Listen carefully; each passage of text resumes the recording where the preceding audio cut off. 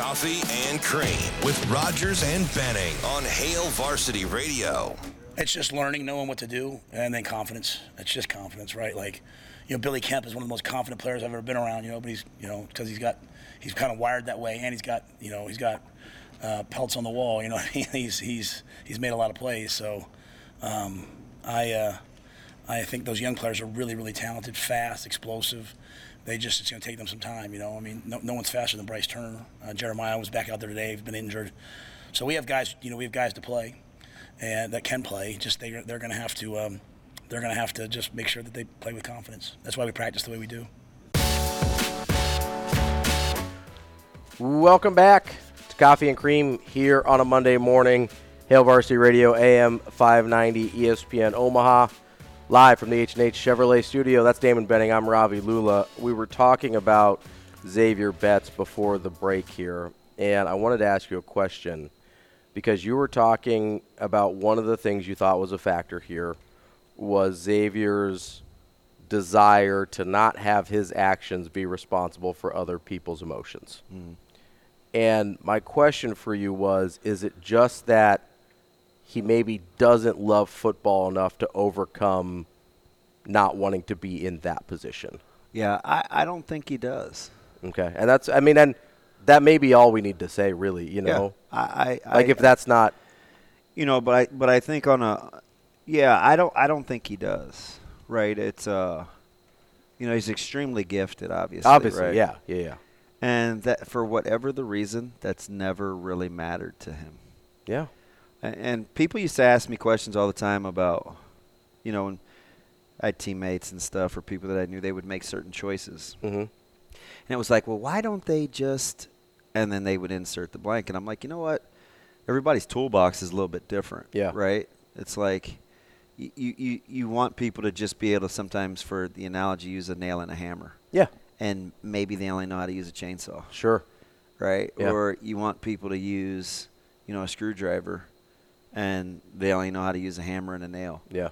And so their frame of reference, I think, is different. I think the one about this is, and I get it, right? People said, well, why would he put himself through 21 hours and get eligible and, really burn it at both ends, sure. right? Like, I remember when a couple of the folks at like Dennis LeBlanc and some of those guys, the coaching staff was like, hey, he passed. He's eligible. His GPA is, whatever it was, high twos. And I said, why didn't you say anything? This is probably like 10 days from when. Mm-hmm. So why didn't you say anything? It's, oh, man, I didn't want to have to think about it, right? Like I haven't thought about school since we got ready to break for the summer. Yeah. And it's just kind of a microcosm. But this time it was to the good. He didn't want me to be, or the family to be overly joy, mm-hmm. have joy it's just, yep, I did it. Move on. I don't want your feelings based on my performance. Sure. Yeah. And that was even a positive. It's just, I don't know if it's the fact that he kind of always felt like what he was doing was a burden or what. He just, and there's way back stories, and I'm not getting into all that with his growing up in his personal life, but I think there's a lot to it, and I think for him, the school was easier for him to do the 21 hours because it only involved him. Yeah, he's got the mindset of an individual athlete. It was just about him, right? Yeah. It was like, okay, if I do this, I'm capable. The work that I put in directly correlates to and results. It didn't impact. Yeah.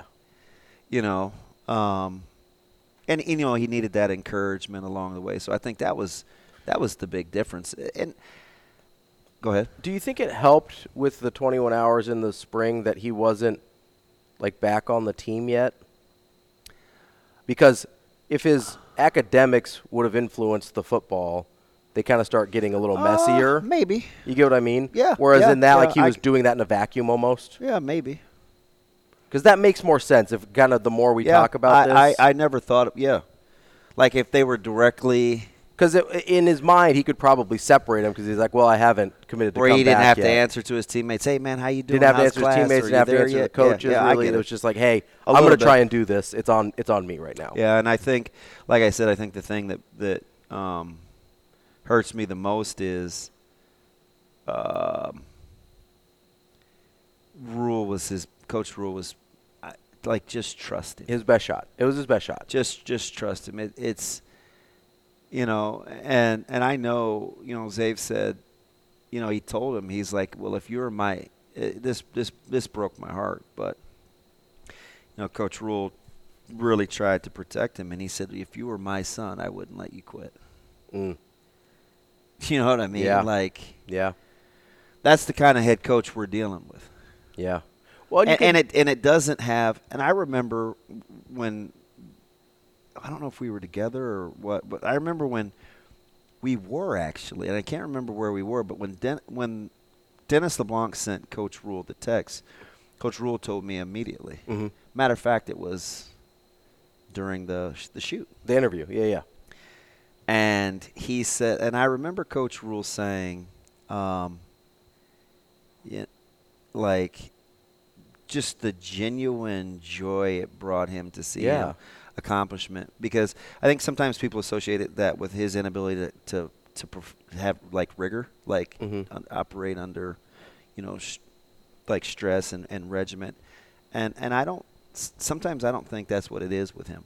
Sometimes I just think it's, there's this, man, if my performance makes you feel a certain way, to the good or to the bad, I don't want to perform. It's funny because, and I don't know this to be true, it's just kind of the vibe that I've gotten, is I think Rule would have been just as happy for Xavier if he came back, stayed on the team, and never contributed in a meaningful way. Yeah, just be around him. Because it seems like he thought the team was good for Xavier more than Xavier was good for the team. Yeah. And that is a big difference. Yeah, right? I mean, just think about that for a second. If you were my son, I wouldn't let you quit. Yeah, that's why I say that. That's a guy who thinks it's the best thing for you to be here. Yeah. Not, hey, I need you to produce. And I was people that are closer to me. I was like, I can't shake this one. I just couldn't. Just a couple of days, right? I mean, Thursday night was long. Friday night was long. It's it's just hard to get your mind around. And I look at some of these young receivers and just young players in general, and a lot of it is why I coach high school, right? I was talking to you guys about it last week when I called in. Mm-hmm. Just the ability to go through it and to do it every day. Why did I tell you I like Jalen Lloyd?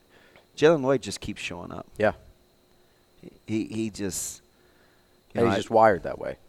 Yeah, I told some people, I wear this T-shirt.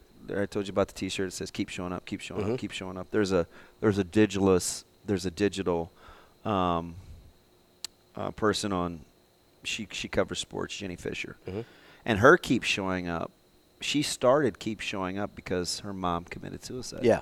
Right? You know what I'm talking about? She did a lot of work for the Big East, and so I bought a couple of her merchandise pieces, and I wear it all the time. Some tough days, right? I'll wear the white keep showing up under my T-shirt or under my shirt, and that's what I want for people in high school.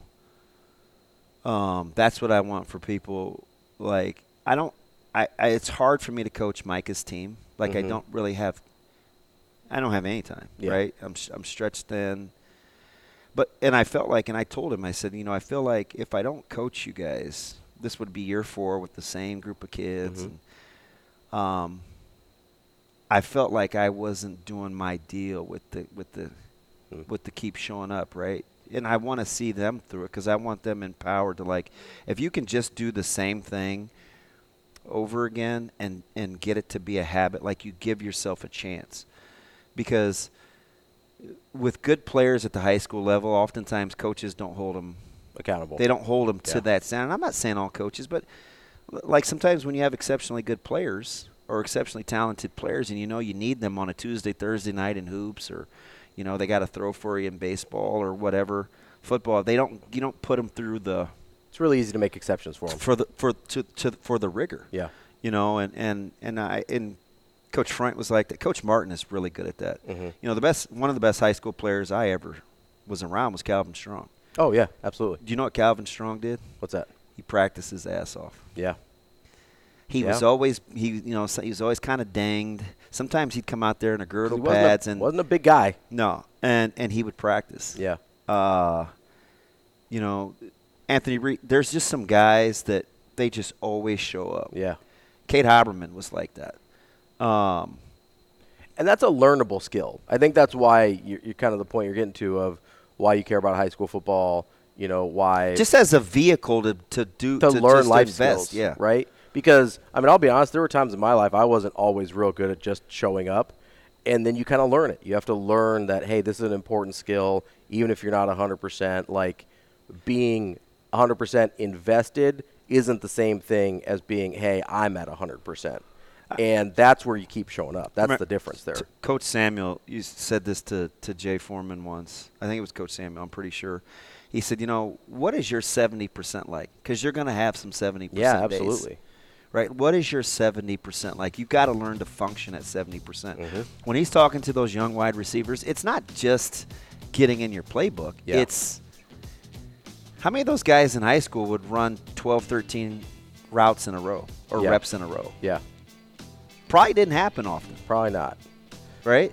And so if this is the first time you're doing stuff like that, and it's not the capacity to do work like in a workout, it's the capacity to do work where you're meeting someone else's expectations it's a mental along focus with your own. And a mental endurance. Yeah, it's a real thing. Coming up next, we got Bill Bender of the Sporting News on Coffee and Cream.